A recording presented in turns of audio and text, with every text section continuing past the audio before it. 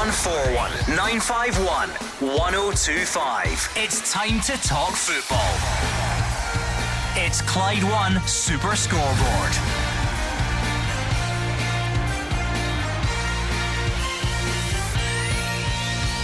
Good evening and welcome to Clyde One Super Scoreboard on the return of the Premiership eve. Michael Beale says Connor Goldson and Ben Davies are in contention for Hibs as he explains a desire to play with two strikers. Celtic's final World Cup representative gets ready to head home. Juranovic's Croatia losing out to some messy magic, and Livingston signed 20-year-old winger Stephen Bradley from Hibs. I'm Gordon Duncan, and joining me tonight you have Hugh Keevins is here, Cammy Bell, and Hugh, we are delighted to be on the eve of the return of the Premiership. Well, Michael Beale says he's overly ready for the game against Hibs tomorrow. I think he'll be overly talented for Hibs at the same time. And Josip Juranovic can't get back because he's got to play in the third placed game in Qatar.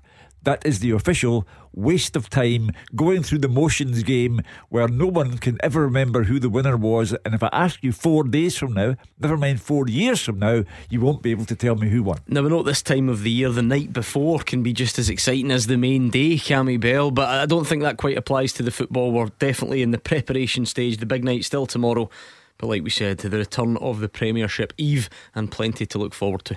Yeah, new era as well for Rangers under Michael Beale. So really looking forward to how they start. They need to start well under him. They need to be positive, which they did at the weekend. They got a good result in a friendly. But yeah, it's going to be exciting to see what team he puts out and how he can get a better tune than Giovanni Van Bronckhorst did out of these players. Right, where are you? 0141 951 1025. Come on, I know that it's been a weird couple of weeks. We've had a World Cup smack bang in the middle of the season in November. Scotland weren't even there, and it's been good at times, but I think if we're all being honest, we've been missing the top flight football. The Championship, League One and so on has been brilliant for us, but I know lots of you are fans of Premiership teams, so if you've been missing it and you've been counting down the days, surely this is the day that you start getting back in touch. This is us, we're back. We're in that traditional match day -1, as they call it in modern day speak, Hugh Keevins. So we're asking you, get in touch, Rangers fans, Hibs fans. How are you feeling about tomorrow? Who should play? Who shouldn't play? What are you expecting? Especially from a Rangers perspective, it's a new era, as Cammy Bell says. So we'll play you some of Michael Beale's press conference today, Rangers fans. What do you think? Does he risk the likes of Connor Goldson, Ben Davies, throw them straight in?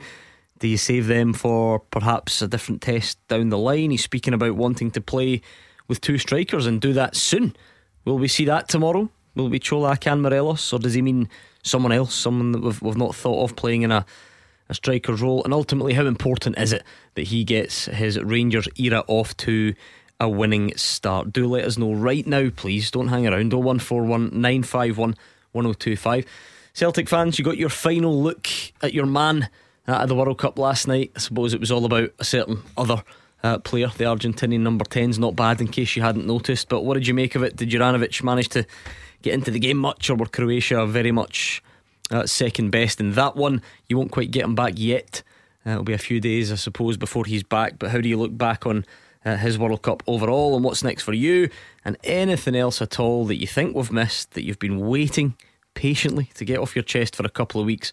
Now is the time, and this is the place to share it. Come on, 0141 951 1025. And we thought it would be a drag this break, Hugh Keevins, but I think we've done okay. Yeah, both domestically and in terms of Juranovic, Maeda, those who have been with Scottish clubs and represented their countries in Qatar. Aaron Moy, the Hearts guys in the Australian squad.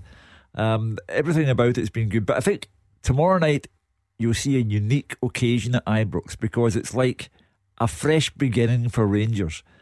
Giovanni Van Bronckhorst's era is over, the 5-week break is over, and then comes Michael Beale, and he will lap up the occasion, but he has no margin for error. He simply has to hit the ground running. The only thing that he can do is win matches and hope that Celtic drop points along the way, because that's the only way the 9-point gap is going to diminish. So it will be a big occasion for him, and I think he's very fortunate because he's playing a team who are smack out of form. 6 defeats in their last 7 league games. Hibs are at the moment struggling, toiling, use any phrase applicable. Yeah, I totally agree, Hugh, and I think tomorrow night's all about Michael Beale delivering. That's what he needs to do on the night. He needs to deliver. He needs to get the 3 points and start to, I've said it before, start to slowly put pressure on the Celtic. That's all he can do. They're 9 points gap, but he can reduce that to 6 tomorrow night to put the pressure on Celtic, having to go and play Aberdeen at the weekend, and again getting performances out of his team, because Rangers fans for the last 6-7 weeks before they broke up, they had seen 1 or 2 half decent performances. It had been really inconsistent, and they haven't seen that consistent performance for a long time, and Michael Beale needs to get that out of this team.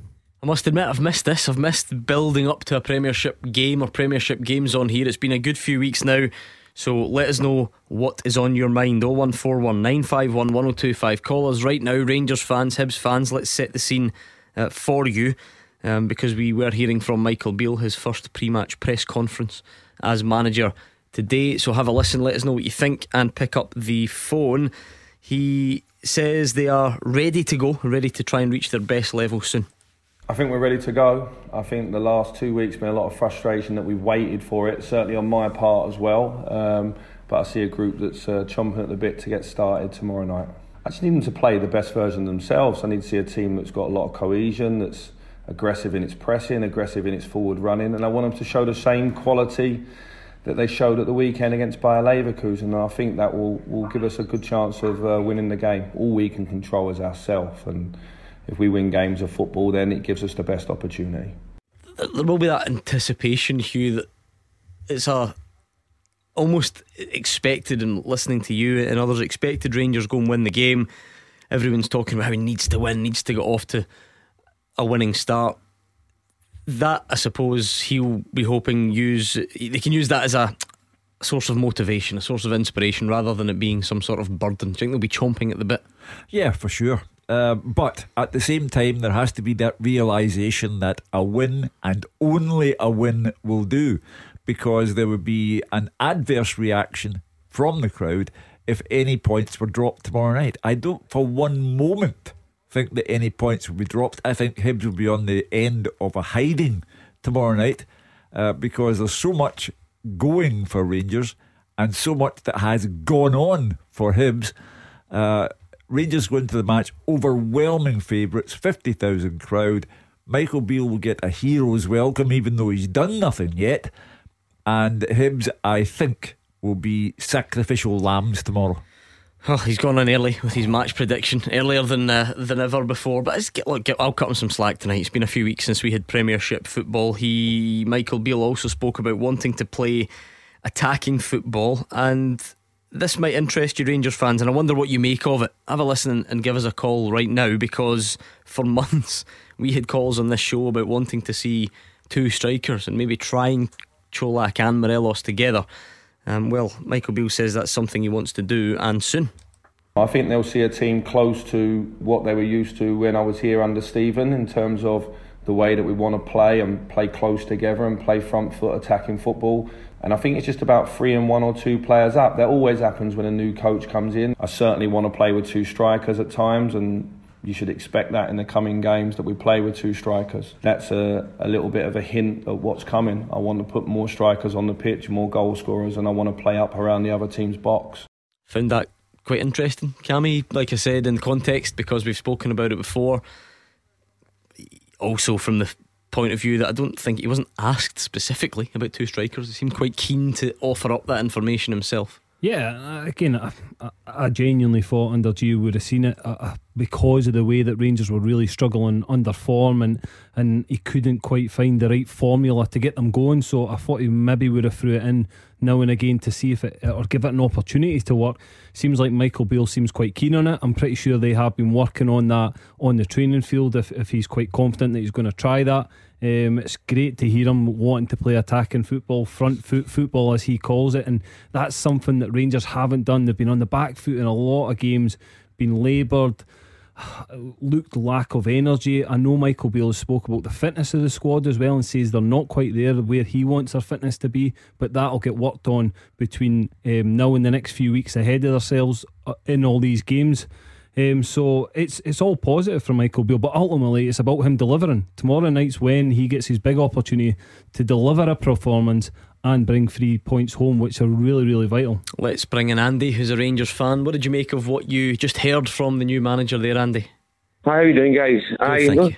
Well, I've been, if you listen to what you read in the papers and what you're listening, a lot of good vibes have come out of Ibrox season, really good vibes, but I'm still not, I was saying to your producer, I'm still not too sure about the two strikers. Because I think that would push Alfredo, because you play Kolak through the middle, it might push Alfredo out wide, and that, I don't think, to me, that wouldn't suit him. And then they look at that, who do we drop in midfield then? No, I would still just maybe stick with the one striker now. Yeah, I wonder what he means by it, Hugh. Whether it's specifically because look, the only two strikers are Morelos and Čolak.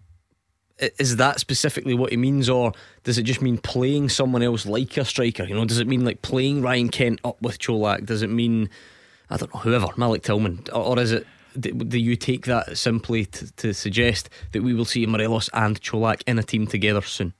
I take it to mean that you'll see them tomorrow night. That soon, wow. And I think we have to let Michael Beale get his philosophy across.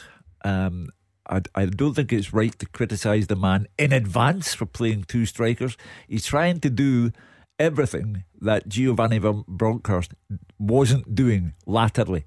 He's trying to be offensive, he's trying to be aggressive, entertaining at the same time, and no more 7 points dropped against St Mirren, St Johnstone and Livingston.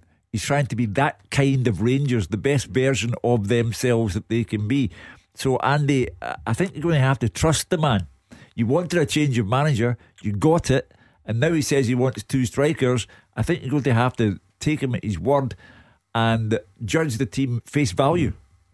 That's what don't listen to him, Andy. You're allowed to have your concerns. What is it about it that you don't think would work? I was just what I was saying. I think that might, if he's going to play the two, as you say, it is Alfredo and Kolak, I think Alfredo would be pushed out to the wide, and to me that doesn't really suit him. I'd rather him in the middle, picking the ball up in the centre of the park, rather than being out wide. Cammy, what do you think? Yeah, I mean, it all depends on what Michael Beale's been working on. It could mean that he's playing two central strikers, which teams do, and completely change his formation. Pretty rare, isn't it, though? Yeah, nowadays? no, listen, it is nowadays, but again, he's got two quality strikers there, so it's not as if he's got one and one that's quite far behind him. He's got Čolak, who's been in really good form this season, and Morelos. We know what Morelos can do if he gets the right tune out of him and gets him playing the way that he can be playing. I know it is rare, so listen, it all depends on the formation and the way that Michael Beale sets up. I agree with Andy. I wouldn't like to see Morelos out wide. I don't think that would suit him. But it sounds as if, and I don't think Michael Beale would want that either. I think if he's talking about playing two strikers, there'll be two central strikers. Michael Beale knows Alfredo Morelos, his strengths and his weaknesses, because he's been there and he's worked with him.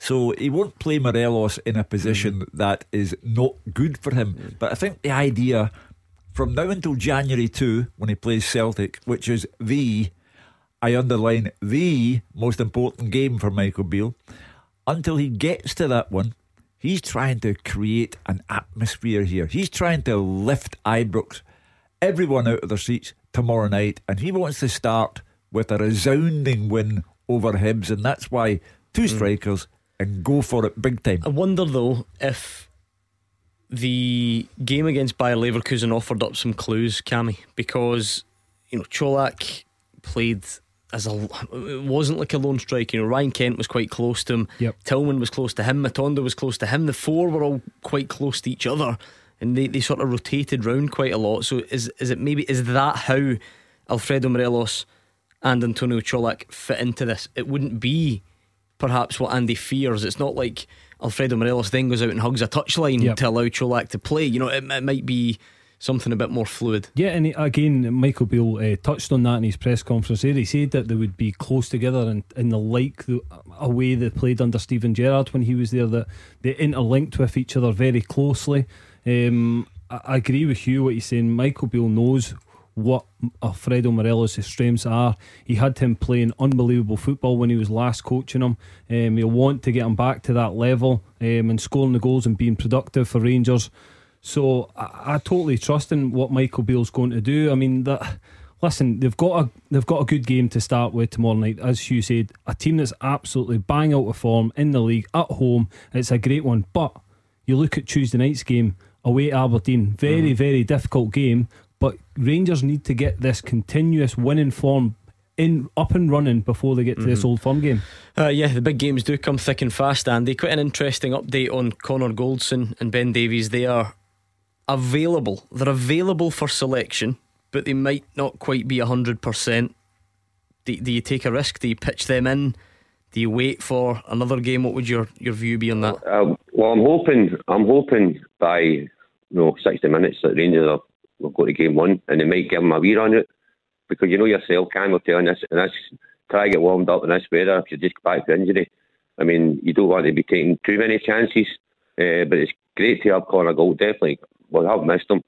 Really missed him at the back. So, if things go well tomorrow, which touch wood they do, you might even bring one for 15 minutes just to give him a wee run out. Yeah, you mentioned something like that, Cammy. The fact that you can use 5 subs now helps you sort of integrate players back in for a set amount of minutes. I think the Connor Goldson one's that's miles ahead of schedule, or miles ahead of what we were told when he first got injured. How big a boost is that if Rangers fans could even see him for 15-20 minutes tomorrow? It's huge. Again, I don't think Rangers will be rushing him, because it has been obviously a serious muscle injury, and it's something that they'll be wary of, that the weather, as Andy's mentioning, it's not ideal coming back in or coming on as a sub. They'll make sure he's 100% ready to come on, but it's a huge boost for me. Listen, some Rangers fans criticise Connor Goldson. I think they now understand how important he is for the team, what he does for the team. Listen, he has made mistakes and errors at the back, but he, over a period of time, he's been very consistent, and for me, one of Rangers' top defenders. Gets a lot of criticism that I don't think is deserved, and we've noticed that over the last period of time, how good, how much a leader he is, and again, the younger guys around him, they've really missed his influence on the pitch. Yep. He will get on, because Andy's hoping that it can be settled by 60 minutes. I would guess it be settled in the first 45 minutes. You've been away from the football for too long. No. Your predictions are going to be even more vociferous than normal. As ever, I will tell you exactly what I think. Why not just wrap it up inside the first 20 then? That's it. No, maybe not that early, but by half time the game will be done, because you've got a team who really must put on a performance in front of a full house, and another team who are incapable of stopping them. Honestly. Anyway, we'll see. Thank you very much to Andy. Here's the one. Let's play a game, right? Rangers fans and anyone else who wants to take part, because Michael Beale revealed today that Leon King will sign a new contract soon. You'll hear about it in the coming days. He also revealed there is another senior player who is set to sign a new contract, and he confirmed that senior player is not Ryan Kent. So, I don't know, let's play a bit of a guessing game. Who is this mystery man? Who is this mystery man that's going to sign a new contract in the coming days? Because I've been having a thinking. There's not too much that jumps straight out, but you're much better at this stuff than me. So 01419511025, let us know, and we'll speak to you next. You are the voice of Scottish football. Call 01419511025. Clyde One Super Scoreboard.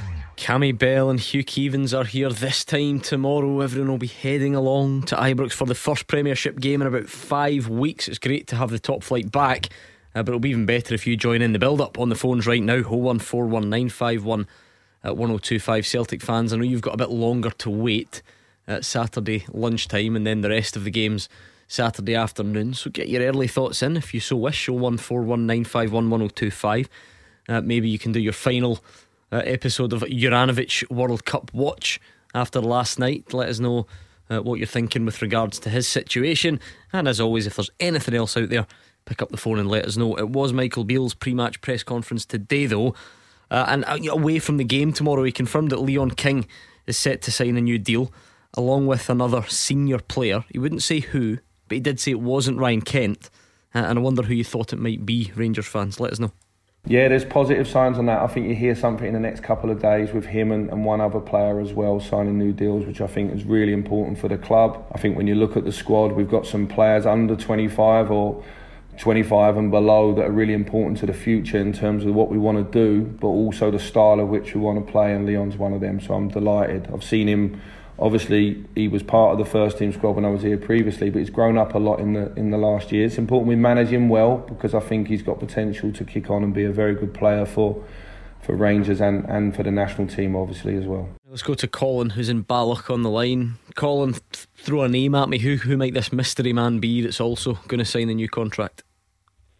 Well, I would go for Scott Arfield actually, because he's been the mainstay of the engine room for Rangers, and he goes back with Steven Gerrard, Michael Beale. It makes sense to me, and like I said to the producer, he's the main man for me. All right, and that's something you'd be happy with as well, Colin. You sound like you're in favour of that if it is to be him, yeah? Yeah, sure. Even though he's about 32 or so, but he pulls the strings. I know there's Ryan Jack, and the two of them work well together. But I would say Arfie. I would go with him to be the next signing. He'll be delighted, Colin. You've taken 2 years off him. He's 34. But I think Michael Beale's trying to create a mood of positivity. So you get Leon King to sign a contract extension. I felt sorry for Leon King in the latter days of Giovanni Van Bronckhorst because of injury and the side's poor form. Leon King was looking a bit wearied by it all, and wasn't the player that everyone knows he can be and will be. So he'll be revitalised under Michael Beale. If it was Scott Arfield, then, as I say, the manager's trying to create a mood of positivity. He's not putting players on a contract extension to annoy the Rangers fans, and Arfield still has plenty of life in him, even at 34. I go back to it was an awful night against Liverpool, and Rangers lost 7 goals, but he was still capable of scoring Champions League goals that night. So if it was Arfield, then I wouldn't see any reason to feel despondent about it. It's like, well, it's board game season, Cammy. It's like we're playing our own game of guess who here, but we're not asking for who's wearing glasses and who's got a moustache. We're sort of looking at who might be out of contract, or who is out of contract soon, and who might this person be. He was asked, is it a senior player or a young one? He said it's a senior player. He was later asked, is it Ryan Kent? And he said no. Is it Scott Arfield? You get any other suggestions? What do you make of Colin's case? Yeah, no, listen, I think Colin could be right with Scott Arfield. Again, he probably fits the bill that Rangers would want to keep him around the club. He's 34, but I think he can still do a job for Rangers, especially domestically. I think he scores goals for them. He can dictate the midfield. He works hard. He's a good professional.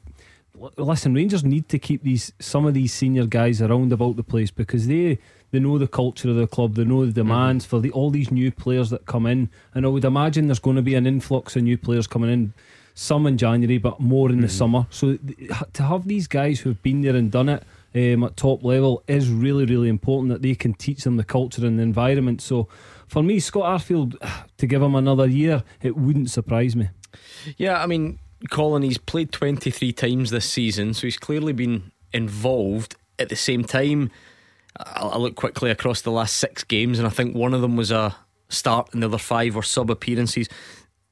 Do you read anything into that in terms of involvement going forward, or is this about Michael Beale? Do you think this is a player that Michael Beale knows from before and wants to put trust in and have around the place a bit longer? Yeah, exactly. I think he would like to hang on for his experience, and for sure, he's definitely one to keep him certainly for the experience and to take things forward a wee bit. And even though he's a bit part player at the moment, but he's a good guy. He's a good servant for Rangers, and he's been there from the beginning, from when Steven Gerrard signed him, and so yeah. I certainly would hope to see him staying at Ibrox. Yeah, you've built a case. Look, I can see Twitter and the way it works, Cammy. I can see Rangers fans sort of not as enthusiastic about any of the potentials as Colin is, because they're saying, well, you know what, some of the guys are getting a bit older and maybe none of it brilliant seasons anyway, and sort of wondering, you know, who is this guy that we need to give a new contract to right now. Do you understand that, or is there part of it that just you come back to the fact that, look, you can't get rid of everybody, you're not going to move everybody on, you need some sort of stability, you need some sort of experience? Is that where you're coming from? Yes, but I do get the frustration of the Rangers fans as well, because ultimately a lot of these players haven't performed this season. But one I would say is that you need to have players that, what I just said, is players that have been in and around the club, know the culture, because there's going to be guys that are coming from different countries, never played in Scotland before, don't know much about the club and the history of the club. So to have these guys there is really, really important for me, and Scott Arfield's a great pro to have at the club.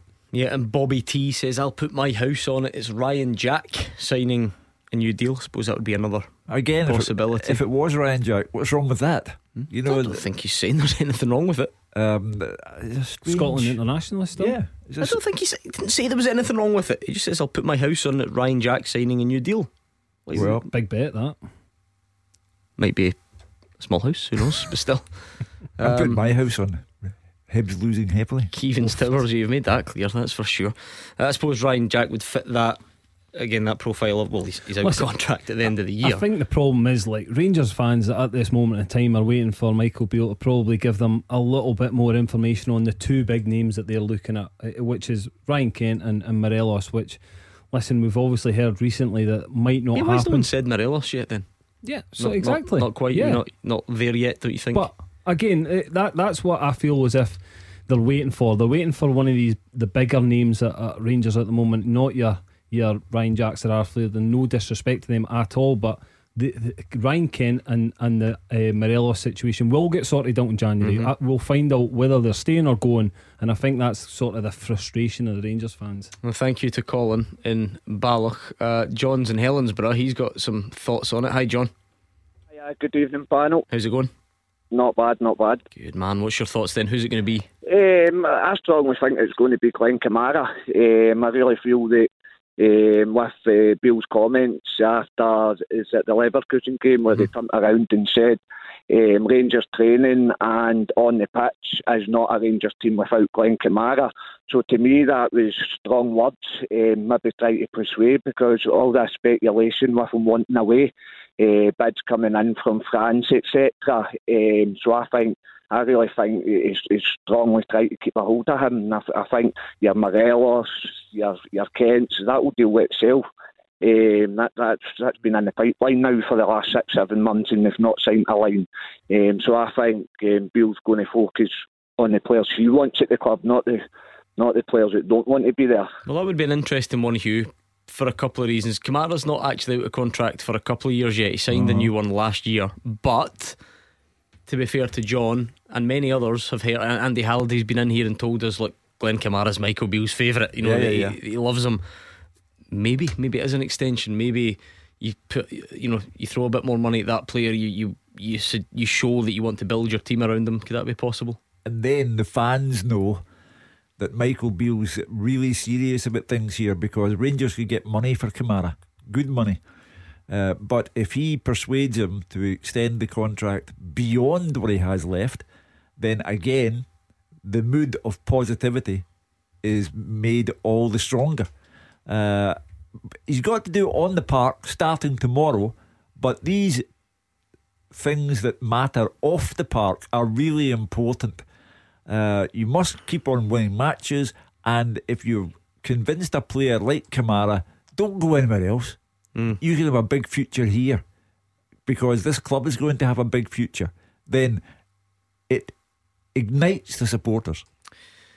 I mean, he's not up until 2025, Cammy, so you wouldn't have to rush. But maybe, as John says, would it send out some sort of statement, because it feels like everyone just expects Glenn Kamara to move at some point soon. It feels like it's been heading that way for whatever reason, and that might be completely wrong, and then this would definitely put that to bed. I think everyone feels as if it's been heading that way because of the turn in form since, again, under Steven Gerrard. For me, he was one of the top players and was performing at a real high level, and then since Gio it just didn't work out. It looked as if he had fell out of favour a little bit.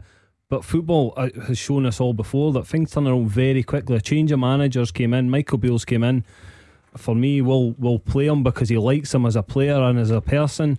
And it could be that statement of intent to say, yes, listen, as Hugh said, there's bids coming in, but we want to keep this player. We want to keep him at Rangers, and I will be the guy that makes these final decisions, and we're signing him on a long-term contract. If anyone wants to buy him, it's going to be huge money then. So, I mean, it's an absolute possibility that he could be the one, because I do think he will now play week in, week out under Michael Beale.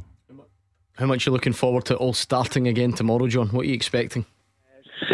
Actually, feel a wee bit of every emotion. Just hopefully we just get heads down and Beale gets his chance to maybe showcase what could be coming for us in the coming months. Just looking for a nice strong performance. Are you expecting it to look noticeably different in terms of the way they go about it? Majorly different. Under Gio, you seen it, everybody could see it. It was very passive. Gio kind of tended to go for players that could play football at his feet rather than the rough and tumble type of player. Hence the reason they got rid of your Katic, your Balligans. So to maybe add that wee bit of energy, hunger and just a bit of fight.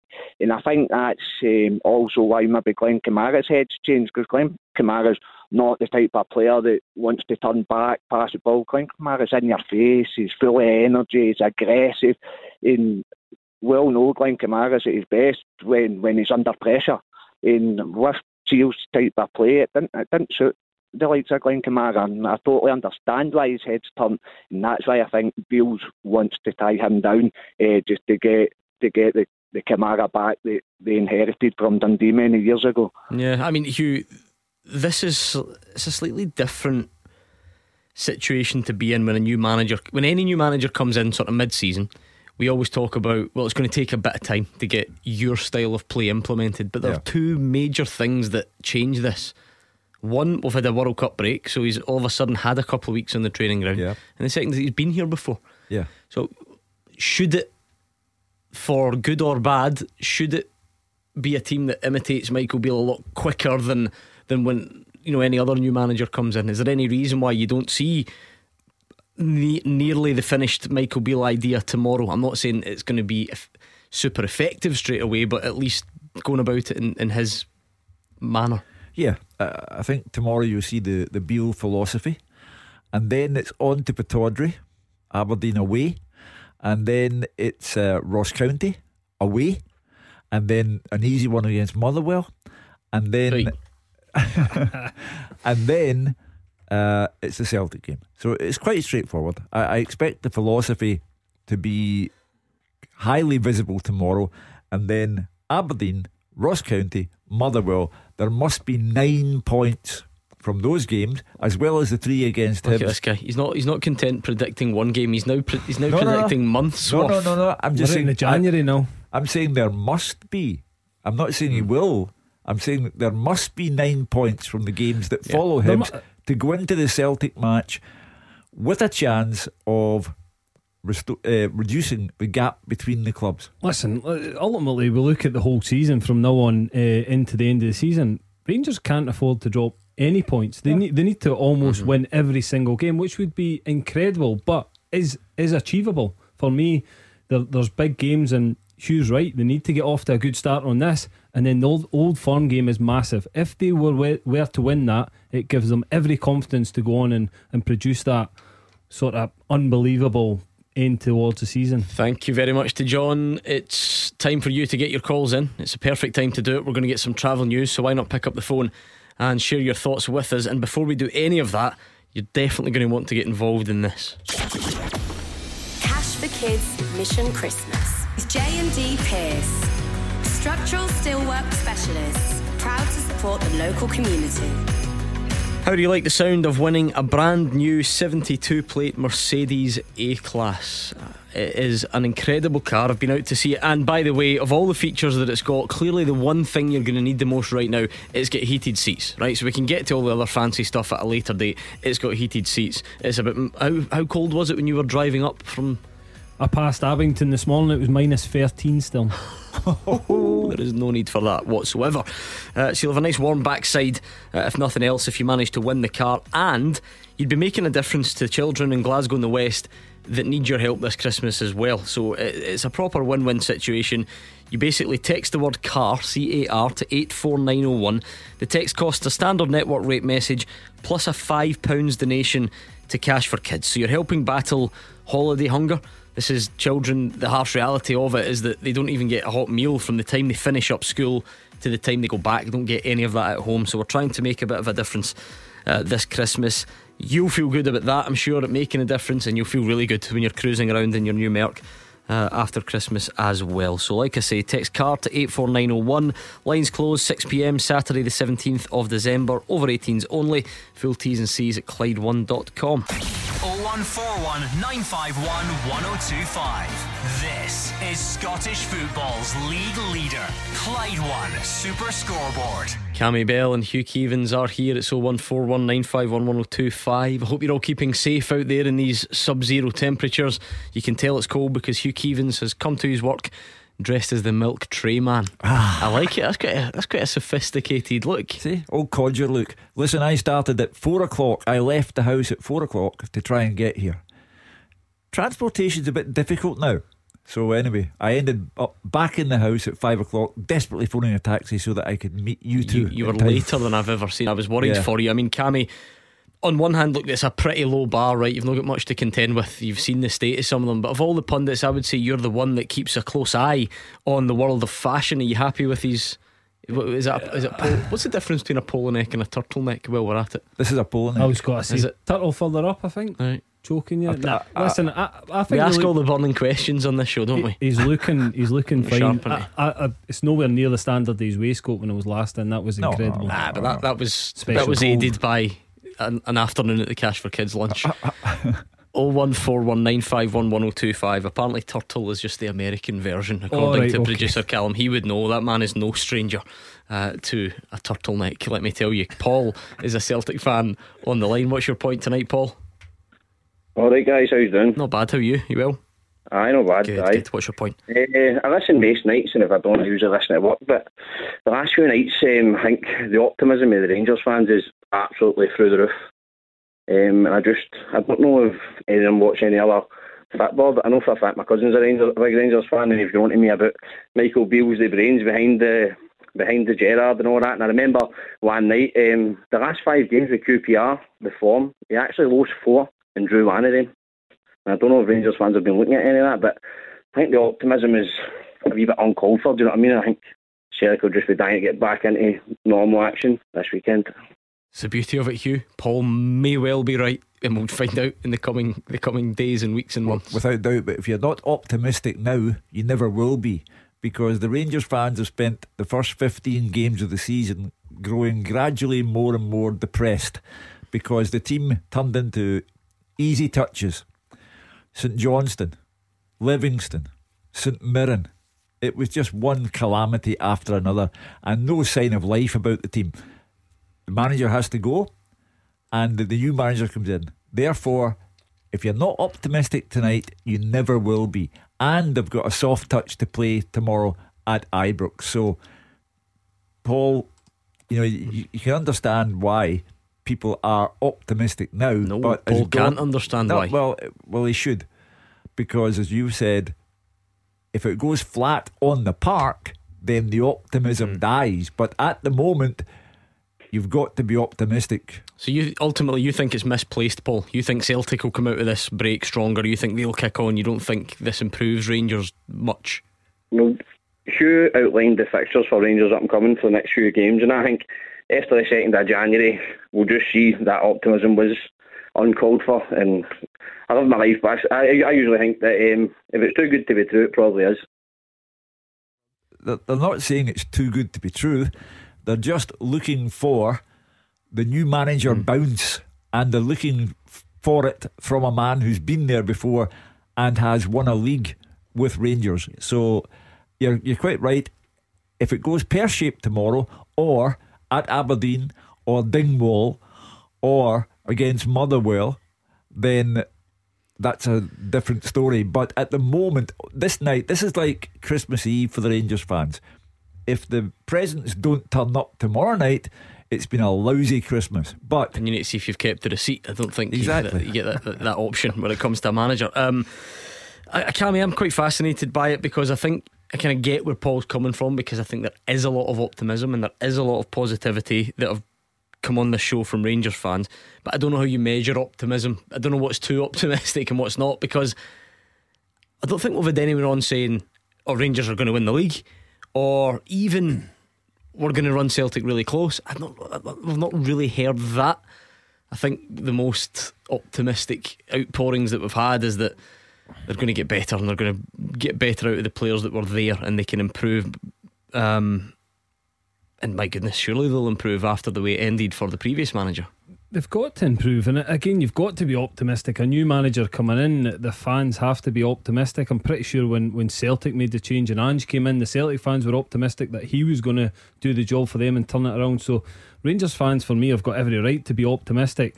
I've said it before, it's in Celtic's hands to chuck away the title. All Rangers can do at this moment in time is put them under pressure. If you asked Michael Beale, is the title over? I'm pretty sure his answer right now would be no. You asked Giovanni, was the title over? He couldn't answer the question. He never said yes or no, and that was a warning sign for me that he had almost gave up, that he wasn't, or he couldn't produce the goods for me. There's a subtle difference, Cammy, I think, between the arrival of Postecoglou and the arrival of Michael Beale. When Ange Postecoglou got here, he was inheriting an utter shambles. I don't think Rangers are an utter shambles. They're not far off it until they get the points in the bag. But also, the Celtic fans didn't know who he was, couldn't pronounce his name, and happily found out that he was a manager and then some, and with a great eye for a player. The Rangers fans have someone who's been there before, won a title with them, and also has an eye for a player. Do you fancy Celtic to come out of this break stronger, Paul? Because everyone's been really impressed, obviously, by the start to the season. Do you think they can not only maintain that, maybe even take it up a notch? I think they'll just be dying to get the squad back together, back into weekend football now that Europe's out the way finally. Yeah, that's true. I suppose that's another side of it as well, all Premiership action, and a congested card as well, by the way, in the Premiership coming up. Well, thanks to Paul. We'll find out. That's the beauty of the rivalry. You lot are too optimistic. That's what Glasgow football lives on, that sort of stuff. Thank you to Paul from Castlemilk. And it's that time of the night already. Beat the Pundit with the Scottish Sun. For the best football news and opinion online, thescottishsun.co.uk/football. Cammy, it's come round again. Is it here again? You're still the last person to lose for the Pundits. You are. There has been no defeat since then. What's happening? Who's it phoning was in? Nearly 20 days ago, or is it 20 days ago? Something around that. I've won twice since then, I think. I know, but you were so yeah. To be fair, you've done your part. But listener, I can't stress to you, listeners, how much we need a victory on the board. This is not good enough. The last thing I need to ruin my Christmas is to look at the smug pundits' faces when they win every night. Please come on here and put them in their place tonight. Cammy Bell was the last man to lose. You've got a chance. Hugh Keevins, he's too distracted with his polo neck and his late taxi to the show because the trains are off. So this could be your night. 01419511025. Call us before 7 and you could be playing Beat the Pundit next. Tackle the headlines. 01419511025. Clyde One Super Scoreboard. We've got the small matter of France against Morocco in the World Cup semi-final. We're obviously about to get on with our own real match of the evening on Beat the Pundit, but it hasn't passed us by. Hugh Keevins, a bit of congratulations, because you are in the World Cup final. I know. Argentina, forget Messi, all that nonsense. It's you. They are your team in the Clyde One Super Scoreboard sweepstake. I see this as the way ahead. I see myself on a Saturday now having a cup with bits of paper in it, and I will pull out a result and I will read out that result for the first game featured on the programme. Well, I did say it last night, and it feels worth repeating because you're here. You cannot for the life of you predict a game and then somehow you're through to the final because someone else picked it for you out of a hat. So that makes sense. And right now, France against Morocco. Cammy, it's you against producer Callum. I've so been it's heating gifted up. France. I'm delighted. It's heating up in the World Cup sweepstake. Anyway, we'll get back to that. By the way, Celtic fans, maybe you could give us your final thoughts on Juranovic or anything else on the World Cup, or just the start of the domestic season. Now would be a good time to do it. We'll get you on after this. Beat the Pundit with the Scottish Sun. For the best football news and opinion online, thescottishsun.co.uk/football. Right, come on then, it's Beat the Pundit time. I am desperate. I'm getting desperate for a listener victory. It's been far too long, and David is hopefully the man that's going to change it. David in Saltcoats, how's it going? Not bad, how's yourself? Not bad, David. Are you looking forward to the start of the top flight again tomorrow? Yes. Good, just warming up with a wee Beat the Pundit victory. That's the idea, David, isn't it? Yep. That's it. Good man, good man. 2-4 against you. Have you won before against you? Yeah, I have. Oh, lovely. How long ago was that? It was about a year ago, I think. And he made the worst joke in radio about my son was next to me, and he called him Lucas Aid if he helped me. Oh, dear me. That sounds like a Hugh Keevins joke for what it's worth. Anyway, heads it is David. Heads, definitely be David. Sorry, heads it's Hugh, and tails it will be Cammy. You've got your rematch, Hugh Keevins. That'll be up. Time for revenge, retribution, call it what you want. I'll give you some Clyde too, Hugh Keevins, so you can't hear us. Bound to be something Christmassy at this time of year. Right, Cammy, you're going to need to step back from the mic because you've taken your headphones off and I can hear the music coming through the mic. That's what it is. France have scored as well, by the way. You'll be happy with that, Cammy Bell. France have taken the lead. But anyway, David, 30 seconds. Answer as many as you can and pass if you don't know, okay? Yeah, let's go. Right, top man, let's go. Your time starts now. Name either player who's joint top scorer at this year's World Cup. Messi. Name any national side that Dick Advocaat managed after Rangers. Holland. How many Portuguese players have played for Celtic this season? 3. Name the only St Mirren player who played at the World Cup. Bacchus. How many Scottish Premiership teams currently have a positive goal difference? 6. Name the first Scottish team Owen Coyle managed. Rafe. Okay, let's bring back Hugh Keevins. Can you hear us? I can. Good, same set of questions. Just to recap in case you missed it there, France have taken the lead inside 6 minutes against Morocco. Hugh, same set of questions, 30 seconds, and those 30 seconds start now. Name either player who's the joint top scorer at the World Cup. Messi. Name any national side that Dick Advocaat managed after Rangers. The Netherlands. How many Portuguese players have played for Celtic this season? 1. Name the only St Mirren player who played at the World Cup this year. Keanu Bacchus. How many Scottish Premiership teams currently have a positive goal difference? 4. Name the first Scottish team Owen Coyle managed. St Johnstone. Okay. David, have you done the double or has he got revenge? I think he's done me this time. Oh no, I'm desperate for the pundits to lose. I might be wrong. We'll need to do some research, producer Callum. This must be one of the longest unbeaten runs for the pundits, making me sick. Either player who's joint top scorer at the World Cup. I had a bit of a nervous feeling there when I looked up and saw France had scored, because if it was Mbappe he would be out in front on his own. It wasn't him though, so you had the choice of Mbappe or Messi. You both went Messi. You're both right. You both also went Netherlands for Dick Advocaat.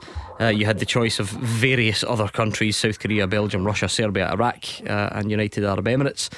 How many Portuguese players have played for Celtic? It is just Jota, I'm afraid, David, so he's done you there. He goes in front. Keanu Bacchus, you both got that for the St Mirren player who played at the World Cup. So it's a good game. This still only one in it. I don't know what this says about the league. I never really know how to interpret these things, but there are only 3 teams with a positive goal difference. Celtic, Rangers and Aberdeen, funnily enough, the top 3. So none of you got that, and I'm afraid, David, it is St Johnstone. Hugh Keevins and Owen Coyle, they're old pals. He was bound to get it, so it is a 5-3 win for the Milk Tray Man. Hardlines, David, thanks for playing. All the best, David. Well done, you. Thank you. Good man. We'll need to get the decider between you two at some point. I'm telling you, unbeatable. The pundits are unbeatable at the moment. Well, this is my lucky polo. I shall never stop wearing it now. I don't even think it's been close really in the last few days. And in fact, did Gordon Dalziel get a last minute winner last night? I bet for him, by his standards, that's comfortable, because he usually makes it makes heavier weather of it than that. So come on, right, tomorrow, I keep saying it, tomorrow is the night. Those two dafties are back, Wilson and DL. You'll have a good chance. So take the number down, give us a call at the same time, and we will get you on there. So just to recap quickly, 8.5 gone now. France 1, Morocco 0. Cammy, it looks like you are on course to knock out producer Callum from the sweepstake. I know Morocco have had a lot of praise from various quarters for the way they've defended and so on, but this kind of blows the plan open a bit, doesn't it, when you concede so early? Concede very early. To be fair, it was a scrappy goal. It was a couple of deflections in there, a few shots from France, and it deflected in the path of the French player, and then he's just tucked it away. So it wasn't vintage France, what we've seen in this tournament so far, and some of the goals they've scored, but they'll absolutely take that, because now they're in full control. As you say, Morocco need to change their style a little bit and come out at some point. Yeah, Theo Hernandez was with the goal. Hugh Keevins, are you going to be meeting Cammy Bell in the final? France doing it for you tonight? Oh, yeah, for sure. Not just because they've scored early, but Morocco are a strange team. They've lost one goal, that was a known goal. Now it's 2 goals. They've only had 6 corners in the whole of the tournament so far. 6. Seriously? Yeah. So they're a strange lot. What is that? 1 a game? Oh, is it? In fact, have they played 7 games? Or 6? No, 3. No, it'll be 6, isn't it? The most, yeah. Anyway, I think in Antoine Griezmann and Mbappe and Giroud, there's just far too much going on for Morocco. They can't overcome this now. Yeah, this is their 6th game. Good save though from Hugo Lloris. They're giving it a go, Morocco, to try and get back in it. We'll reflect on that a bit more later. In fact, we can look on Juranovic going out of the World Cup, Barisic as well, of course, but Juranovic played from the beginning last night. Let's take another call first though. John is in Johnston. What's your point tonight, John? Hi, Gordon, Cammy, Hugh. How's it going? Thank you. Just the previous call before the break, Celtic fan was saying about the positivity and the hype surrounding the potential upturn in Rangers' form, possibly, with the new manager bounce, as you said. Now, my point of view, I see everything from all angles. My point of view, I'm a Celtic fan. My 2 best pals are Rangers fans, but if the games that were mentioned between now and the 2nd of January, Rangers win all those games, Celtic win their games, and then Celtic beat Rangers. They're 12 points behind. So is that successful, having a run of 4 games and then maybe going further behind? That is a possibility, as all eventualities could well be. Well, the only way to respond to that, John, is to say, well, what if Rangers win all 4?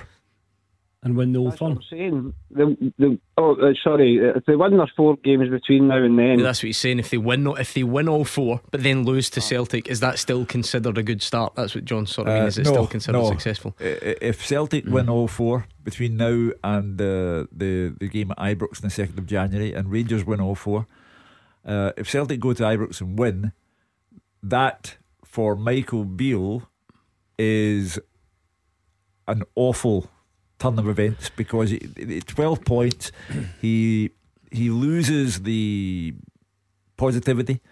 If Celtic have a 12-point lead and have gained the 12-point lead by winning at Ibrox, it really is all over, and Michael Beale has a rebuild on his hands. At the same time though, right, let me spin it in a slightly different way. What's the first thing you're looking for Michael Beale to do? Improve Rangers, yeah? Yep. Rangers haven't won 4 games in a row this season. They haven't won 4 league games in a row. So if you can win 4 league games in a row, they're already doing better than they have for the rest of the season. They're on the right track, they're improving. They then may come up against a Celtic team who are just better than them on the night. No shame in that. Celtic are a very good team, in case you hadn't noticed, and they win the game. That, of course, the 12 points then would be difficult to stomach, but that would still be a start that was heading in the right direction, would it not? In this place, based on the fact that they've not won 4 in a row this season. Yeah, in this place in which we live, which is a place like no other, the public perception is on January 2, that's the league done, and Michael Beale then has to go away and come up with plan B for the season that follows. He can take as much time as he likes, he can do whatever he likes, but he won't catch up and better the 12-point gap between Celtic and Rangers. So that game is all important. in psychological terms, if Michael Beale were to lose that and Celtic went 12 points in front, he's done for the season. He then has to build a team that's capable of starting the following season and taking over from Celtic. Don't get me wrong, Cammy, the difficulty with comparing the start of the season, you've got Champions League games that sit in the middle of that and inevitably brought about defeats. But even at that, I think Rangers have maybe won 4 league games in a row once this season, certainly no more than that. So if they were to do that but then follow up with a defeat to Celtic, we are in major hypothetical territory here. But how would you consider that as a start? Listen, I don't think it would be put down as a bad start. I think I agree the league would be over, John, if Rangers were to lose that game at Ibrox in the Old Firm game, if they'd hypothetically won all their games up to them, both clubs. But flip the coin and say, if Rangers win that game, the 6 point gap that would then stand, it makes the league really much tighter. A 6 point gap isn't that much. And listen, Rangers and Celtic have got some difficult games coming up over this Christmas period, and they need to navigate that. It's such a busy period. Most weeks are playing Saturday, Tuesday, and we've already spoke. Well, I've certainly spoke about Rangers, obviously Hibs at home, but then a difficult game away at Aberdeen. Celtic have got a difficult game away at Aberdeen, so they're not given that Rangers and Celtic are going to go through this period unbeaten as well. You think Celtic do make it to the game against Rangers unbeaten, in fact having won them all, John? Well, again, as I say, everything's a possibility. Now, there was a guy speaking about the positivity, not the Celtic. There was a previous call for Rangers, and you had said that there's not been many, if at all, people from Rangers fans coming on saying we're going to win the league, we're going to do this. There was a guy a couple of weeks ago who said, I want, under Beale, win the 3 Old Firm games remaining and do a League and Cup double. That's what he said. I don't know if you remember that. Yeah, I do remember that one, to be fair. But again, I think that would be when I said there hasn't been many, I stand by that. If that's the one, if that was the one guy that's done dream. That's a dream for a Rangers fan. And it's possible. I'm not sure he was predicting it as such as hoping for it. But anyway, I think that, listen, Rangers fans are going to be optimistic. It's a new manager, as Hugh said, you get the new manager bounce, but listen, you might not. Hibs could be setting up to be really hard to beat tomorrow night. Listen, the proof's in the pudding. They need to get 3 points in all these games, building up to the Old Firm game, and Rangers, for me, need to win that Old Firm game. If they don't win it, it's going to be really, really difficult going into the rest of the season to try and turn that around. But anything is possible in football. What are you expecting from Celtic when we start back, John? Well, obviously I'm hoping for the best. As the Rangers fans are hoping for the best. You want to be that quick start, 2 up after 40 minutes or whatever, just to give yourself a good platform. But Celtic and Rangers have both dropped points this season to lesser teams, or the other teams, if I don't like using that term, but the other teams in the league. So there's no doubt that there will be other fixtures that are banana skins. But even if Celtic were to get beaten one of these games before the Old Firm game and then win the Old Firm game, it's back to 9 points again. So all eventualities are there. But it would take an almighty effort for Rangers to overturn what's already quite a substantial lead. Yeah, I think most would agree with that. 9 points is 9 points. It's a decent gap for sure. Like Hugh, it's a bit early to do a detailed preview of Celtic's trip to Aberdeen, which doesn't come till Saturday. Celtic's record there is decent. Yeah, I mean, they don't lose there very often. I was looking at the recent ones. They won their most recent visit, but it was 3-2. It was close. The one before that was 2-1, so again was close. The one before that, in fact, the 2 before that they drew, and then again to go back one even further, it was another 2-1. So they've got a good record, but they don't necessarily always get it all their own way at Pittodrie. On the night you're talking about, the 3-2 game, Celtic were 2 up and Aberdeen pulled it back to equality, and then a minute later Jota straight away, didn't they? So you're right, Aberdeen away. And by the way, their home record's really good, Aberdeen this season. I think they've won 6 in a row at home. And really in Majowski they've got a natural goal scorer. You're coming out of a 5-week break.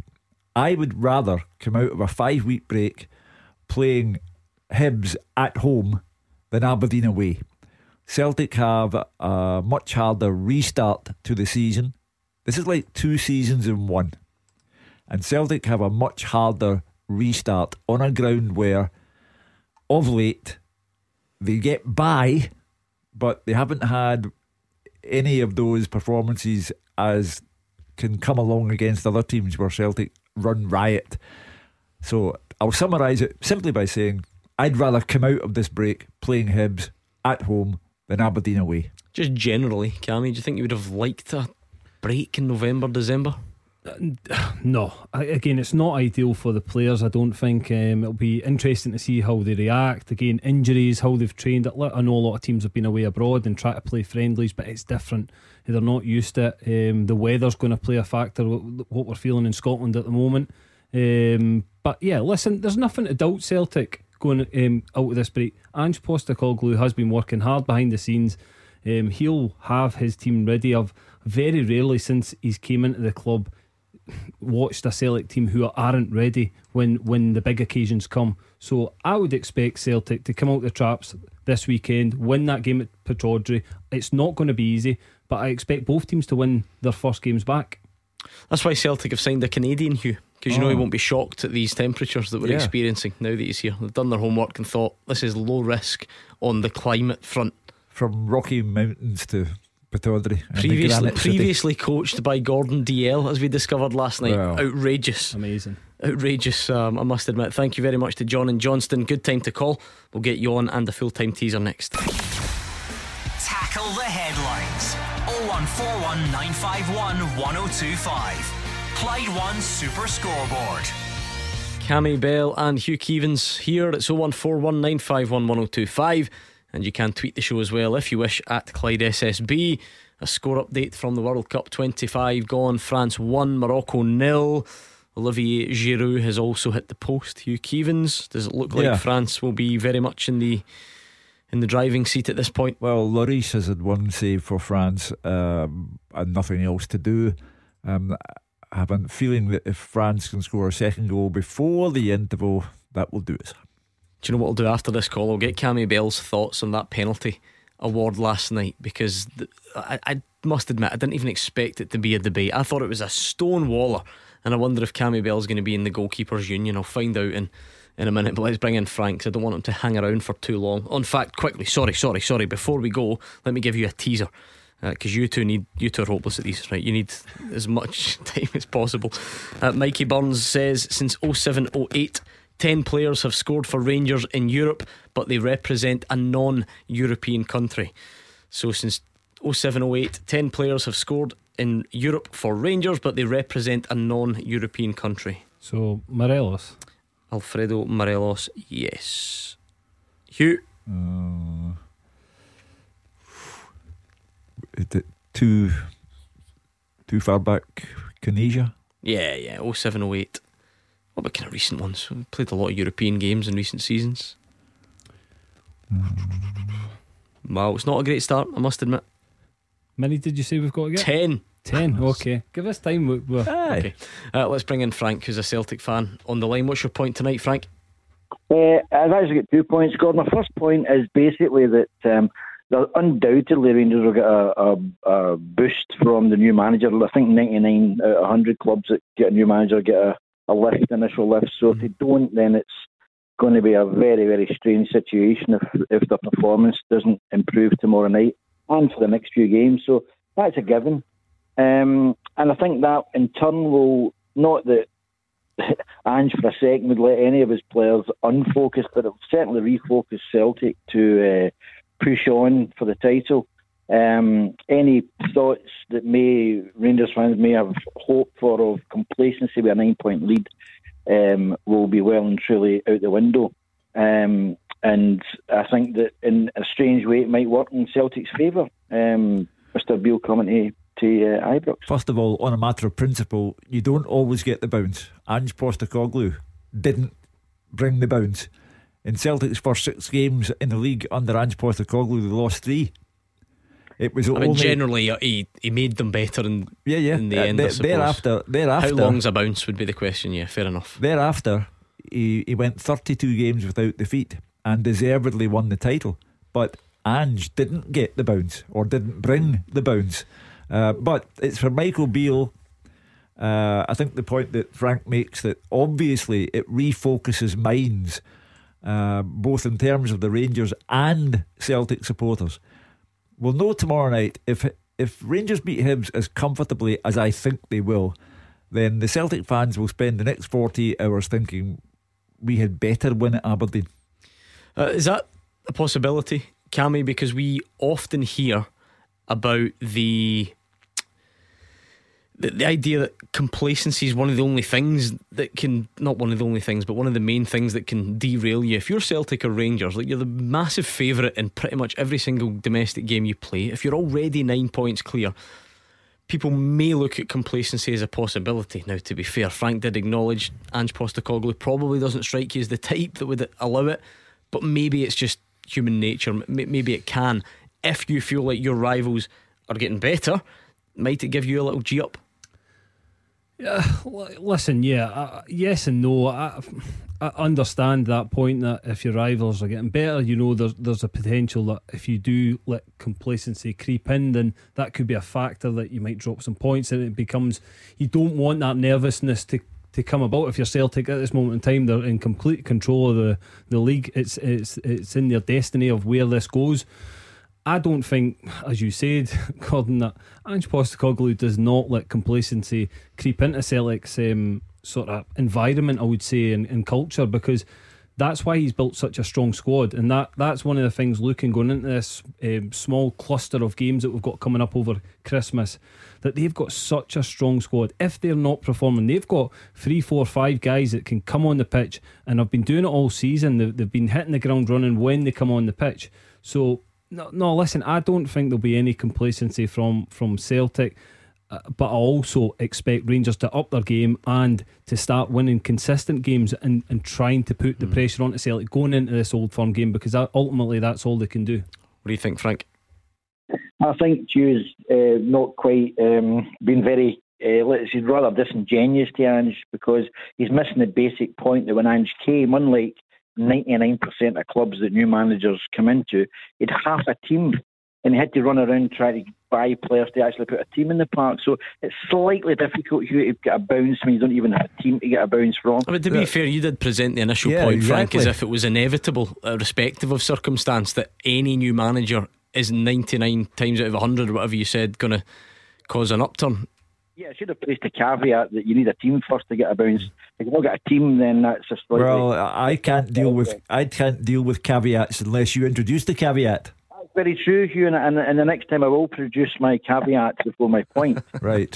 But my second point is it's probably the biggest news, well, certainly in the last week, and I think one of the biggest news is pieces of news that's took place last week that has went completely and utterly under the radar. Well, let's just say swept under the carpet, more likely. And that is that, and I think it has to be noted, I don't know why it's not been noted, but that finally the official death knell was sounded on Rangers Football Club last Friday by HMRC. And I think that you know, it has to be noted that football clubs who basically play fast and loose with their finances will go the way that Rangers went in 2012. And that final death knell on Friday of the club that started in 1872 has to be noted. And it has to be noted because it's a reminder to the whole of football that if you decide to go down a road that is basically illegal, it's not basically, it is actually illegal, then, and play with the finances of your club and of your fans in the way that Mr. Murray did, then football clubs are extremely vulnerable. And it should be a warning, the death of Rangers, that this sort of behaviour has to be watched very closely by our media, who do nothing. What year do you think it will be, Hugh, where we don't get calls like this anymore? I'm just curious, and it's not, you know, Frank's more than welcome to call up and phone up about whatever he wants. You know, I'm happy to let him to say his piece. We're now 10 years on. I'm just curious. It's just a personal fascination of mine. Until the end of time. That's how long you'll have to wait, and maybe a bit longer. Yeah, and Rangers, the HMRC decision, I presume Rangers now have to pay up. But again, Frank says the death knell of the club. Well, we'll know it's the death knell of the club if they don't turn up the 2nd of January. Anyway, thank you, Frank. 01419511025. Is there a card being brandished there? It's not a red, is it? I don't think so. Just a heavy challenge. A yellow card there for a Moroccan player, and I thought he had a justifiable case for a penalty. I'm not sure how that decision went the other way, I must admit. But anyway, we're 33 in. It's France 1, Morocco 0. We've been trying to keep a bit of an eye on it whilst doing some other things at the same time. Morocco not out of this though, Cammy. They're giving it a bit of a go. France probably, as the cliche goes, need that second. Yeah, they need the second. Morocco have opened up probably more than I've seen them in other games. They've been very defensive, but again, the scorelines made them have to be a little bit more adventurous going forward. They've had a couple of half chances, but nothing major. They'll need to up their game in the second half, but also keep the door closed as well, because if France get that second one, you would really think it's over. Last night, Hugh, the Juranovic spotlight, I guess, well, it'll still be there. It's playing this irrelevant 3rd, 4th place playoff. Can't believe they still have that. Barisic involved in the squad, not getting the game time that Juranovic is, and this phone-in's been full of Celtic fans delighted about his involvement and talking about £20+ million fees off the back of it. So essentially the journey's over. I guess when it's all said and done, it's nothing but a positive for the player in Celtic overall. I had an empty last night because my wife and my daughter had gone off to see Eddie Reader in the Royal Concert Hall. So I did what all sensible people should do. I had the television on and Super Scoreboard on at the same time, and I listened to Gary Neville wax lyrical about Josip Juranovic, and they were paying tribute to him, and I thought at that point, this must be music to Celtic's ears, because this will be doing his transfer value no harm whatsoever. I thought he defended poorly along with the other Croatian players when Argentina got their second goal, but by and large he's had a very, very good World Cup, and we've played the game. How much will Celtic get for him? Now we're fast approaching the date where we have to find out if the optimism of the Celtic fans where that is concerned is justified by the bids that come in. Oh, this is electric from France. And Mbappe in behind, he just couldn't quite get it out his feet for the finish. It was a brilliant move. And somehow Giroud hits one past the post deliberately so he can lift his shirt up and show everyone his six pack in frustration. I see right through that. That was calculated. That on a Saturday? I'm not sure, a long time ago. Anyway, 35 gone. Yeah, Cammy, I don't think, and this is not Josip Juranovic's fault, I'm talking about the way the game went. Look, Argentina won comfortably. So last night probably didn't add anything extra to the transfer fees as we were speculating about. But the fact remains, World Cup semi-finalist, played every game, and now comes back to assess what is next. You see, it doesn't add any value. It probably does. I just meant in terms of it's not like he's gone performance, because the full Croatia team was off it, weren't they? Yeah, again, playing, as you just mentioned, playing in a semi-final, for me, ups your value. And the fact that he's played every single game for Croatia, he's now there. Right back, definitely going forward. He's at an age that he'll probably play the next sort of 6-7 years for Croatia if he can keep his form up. And of course, there's going to be bids coming in for him in January, and it's just about where Celtic sees value at. They're under absolutely no pressure to sell him to anybody on the cheap because he's got such a long-term contract. But again, they've protected themselves by bringing Alistair Johnston in, probably knowing that the right price will come, whatever the right price is for them. What did you make of that last night? That Argentina number 10, he looks like he's got a bit of a future in the game, doesn't he? Well, that's going to add to the flavour of the game on Sunday, because I expect France to be there, and you're then talking about the older generation in the form of Lionel Messi versus tomorrow's superstar Kylian Mbappe. It would just be a great occasion.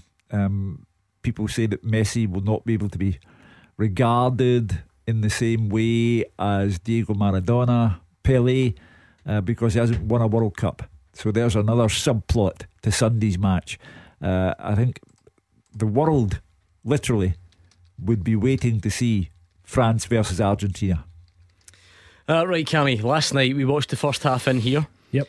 I saw Argentina get a penalty. I thought, oh, that's a stonewaller, no bother, he'll head up the road. Drove home at half time to find out that the pundits in the ITV studio had got themselves in all sorts of distress, complaining about how terrible a decision it was, because what else is the goalkeeper supposed to do?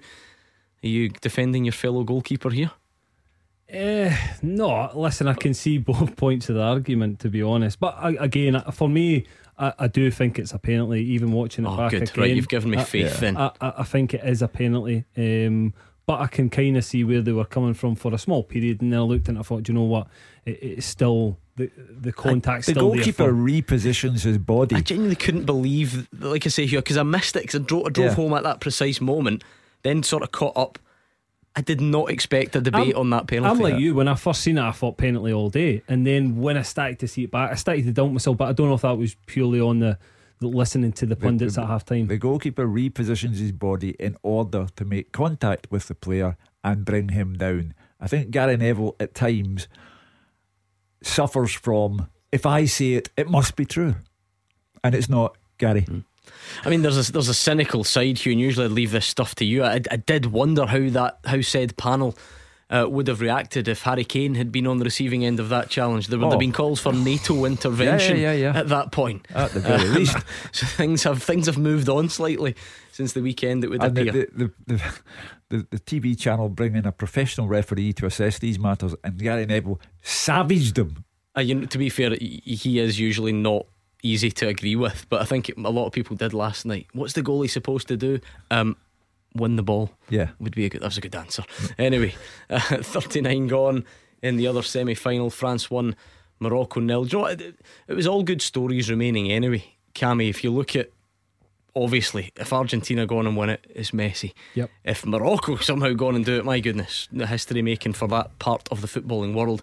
If France go on and do it, what are they, the first men's team to retain a World Cup since Brazil in the late 50s, early 60s, 80s, I think. Don't think so. Just want to check. Yeah, I think it's further back than that. Listen, it's a no, 58 and 62. That's how far back you need to go to find someone. And again, retaining Sweden and Chile. A World 58 Cup. Sweden, 62 Chile. So that'd be quite something from France. Listen, like, France have got key players missing to their squad. 6 of them. Incredible. So what Didier Deschamps is doing there and for the national team, and he's took a little bit of criticism over his time as well, that he's been in there.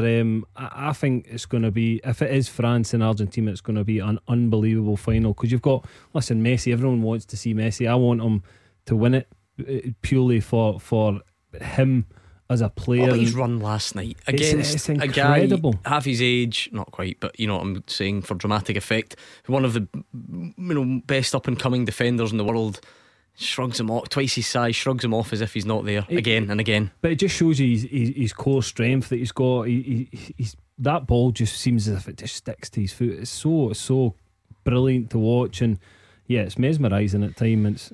He fully deserves to win a World Cup for me. How are you faring with this teaser? We're looking for, since 07-08, 10 players have scored for Rangers in European competition, but they represent a country from outside of Europe. Mikey sent it in, so thanks to Mikey. He's now tweeted me to say that it's from the group stages onwards. He says he included that in the initial question, but I must admit, Mikey, I don't see it, but I won't hold it against you. Right, I've got some names here. Aribo. Yes, well done. Bassey, did he score? Calvin Bassey did not, actually. No. What nationality is Kamara? He's Finnish. So Balogun? No jokes there, please. Yes. Oh, there we go. DeMarcus Beasley? No, not quite. Okay. He must have just dropped out of that time frame. That's free me then. Okay, I'll give you thinking time. We'll get the rest of the answers next, and more calls, get them in. Number 1 for football in Glasgow and the West. 0141 951 1025. Clyde One Super Scoreboard. Into the final part of tonight's Clyde One Super Scoreboard. It's approaching half time in the World Cup semi-final. France 1, Morocco 0. but Morocco giving it a right good go, as they say. An overhead kick that hit the post a moment or two ago, Hugh. It would have been a spectacular equaliser, and maybe there's a bit of life left in this one. Yeah, I mean, even in the World Cup semi-final, 1-0 is a slender and unpredictable lead, and Morocco almost brought producer Callum off his seat there because he's got them in the sweep, but they were very unfortunate. Wonderful overhead kick, hit the post. Right, we'll keep an eye on that one. I don't think much else will happen at the end of this first half. There is another set piece for Morocco to maybe snatch something. How are you two faring on this teaser? Let me just quickly remind people how the teaser works. I always love the format because you send the questions and the pundits tear their hair out trying to come up with the answers, so it's always a good end to the show. Mikey got in touch via email, fulltime@Clyde1.com. That's how you do it. And he says, can you name the 10 Rangers players who've scored in Europe since 07-08 but represent a non-European country? We're talking like group stages onwards here. So you've got Morelos, Aribo and Balogun. I'm going to hit you with a milk tray man hat trick here. From the land of Joni Mitchell and Leonard Cohen, Scott Arfield, Canada. I mean, I think he's from like Livingston or Bathgate or something, but I take your point. He does, of course, represent from the Canada. land of Bob Marley, Kemar Roof, Jamaica. Well done. And I've no idea which musical person comes from El Hadj Diouf's country, but El Hadj Diouf from Senegal. No, you've lost me there as well. 1, 2, 3, 4, 5, 6. Cammy, any others? No. You just stolen them all? Yep, no, I'm stalling. Right, at the moment. okay. 4 to go. 4 to get. I'll give you the wee clue. They're all back a bit. They're all at the start of that time frame. Anyway, let's bring in John, who's a Celtic fan, on the line. See what he has for us tonight. John, take it away. Hi, Hugh, Cammy and Gordon. Thanks for taking my call. Pleasure. What point have you got for the guys tonight then? Couple of points, but the first one being there's talk, Hugh, in some of the Celtic blogs. Obviously Moussa Dembele is going about his contract right at the end of the season. Do you think Ange would take the chance on him? Maybe he's the missing link, because obviously the chances we created in Europe this year and we just didn't take them. Now, he's a guy that would be more than willing to take them, know what I mean? More than able, sorry. What I would say to you, John, there's no downside to signing Moussa Dembele for me. However, although he's out of contract, he's been playing in France's top division. You would think there would be interest in him from other clubs in France.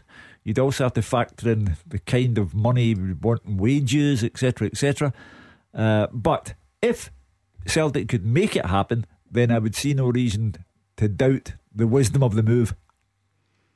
I take it, John, there wouldn't be many Celtic fans against that, would there?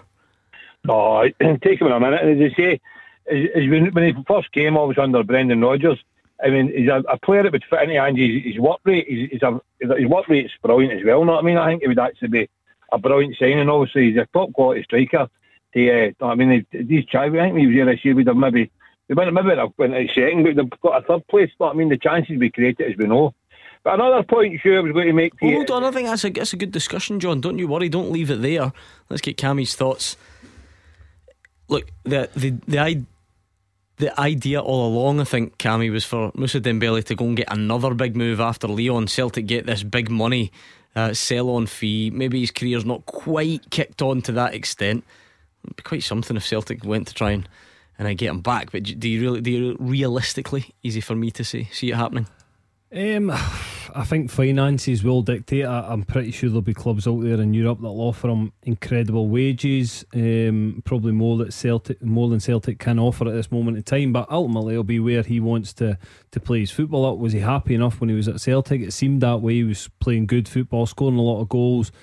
Celtic will be looking to probably give him the opportunity to play in Champions League football. And listen, if it worked for both parties, I think it's a fantastic signing. If they can get it over the line, he might just be that guy that they need to put the ball in the back of the net in these European games, because John's right, they created enough chances in the Champions League group stages to probably do something in it and qualify, but they didn't put them away, and that's what hurt them ultimately. I mean, Hugh, once you've sort of gone off into a decent level of European domestic football, and done well. I don't think Moussa Dembele's done badly. He's just maybe now not doing well enough to get a huge move. But if he's available for 5 million now, nothing, pre-contract down the line, he's still been operating at a level you would imagine that a few European clubs would. I saw Galatasaray, I think. Would you like Man United? I mean, Ronaldo's gone. Is he at that level now? I know there was talk a couple of years ago. Well, I merely throw their name into the mix to underline your point that there might be other places that he would rather go than return to Scotland. I think he enjoyed playing for Celtic. It finished in a kind of acrimonious way. Brendan Rodgers more or less loves tweeting about them as well. He's big to remind everyone that he's a big Celtic supporter. Yeah, so he would be welcomed back by John and every other Celtic fan, but I just think there are arguably too many barriers in the way. One would be the quality of club that would come in for him, bigger clubs in Europe, and the other would be whether in his own mind he thought it's a retrogressive step to go back to Scotland. We'll see. John, very quickly, if you've got a second point, can you make it snappy? Nearly out of time, please. Obviously I'm a big Celtic fan, but I've heard through the grapevine, I'm quite good with some of the things that come on here. I know a lot of guys Rangers fans and I've been told a lot of things, but I've heard that apparently Lyndon Dykes is going to be coming up here because obviously we played under Michael Beale. I just wanted to know what you think of that. Well, I would have no idea if he fits into Michael Beale's plans for the new Rangers. Again, it would cost money, and he does well at QPR. So would Rangers have it in their mind to spend that kind of money to get Lyndon Dykes? I truthfully don't know. We'll leave it there, John. Thank you. You've got a couple more on this teaser. Mikey, who sent the question, sent me a tweet. He's added Beasley to your list. You should have had Beasley, so his apologies. It still means you've got 4 to get. Can we not just take him? Rangers players from non-European countries that have scored in European competitions. I've got two names. I don't know if they've scored. Another American one, Moedu. Yep, well done. Did he? And Bagheera at the same time. Yes, well done. We go. You've left out the two attacking players on the list as well.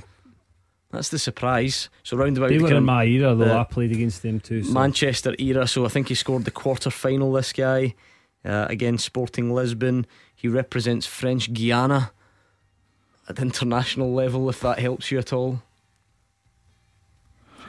Which will mean to you he's got a French sounding name, which you're always brilliant at pronouncing, so I'm hoping you can get it. Is it Guivarch? No, miles off on the time there. Go on. Darcheville? Yes. Jean-Claude. Oh, come on, give us the full. Jean-Claude Darcheville. Thank you. And finally, hope Mark Wilson's turned off his radio. Hope he's not listening. It's his old pal. The fella on the goal line. No. That's Sasa Papac, the guy that ragdolled Mark Wilson up and down the touchline one day in an Old Firm game. Just me that gets the reference. Yeah. Daniel Kuzan. Yes. Alright, thank you Cammy, thank you Hugh. Thanks for all your calls. Thanks for keeping us company. Back tomorrow, the Premiership's back as well. Make sure you join us from 6. Callum Gallagher is up next.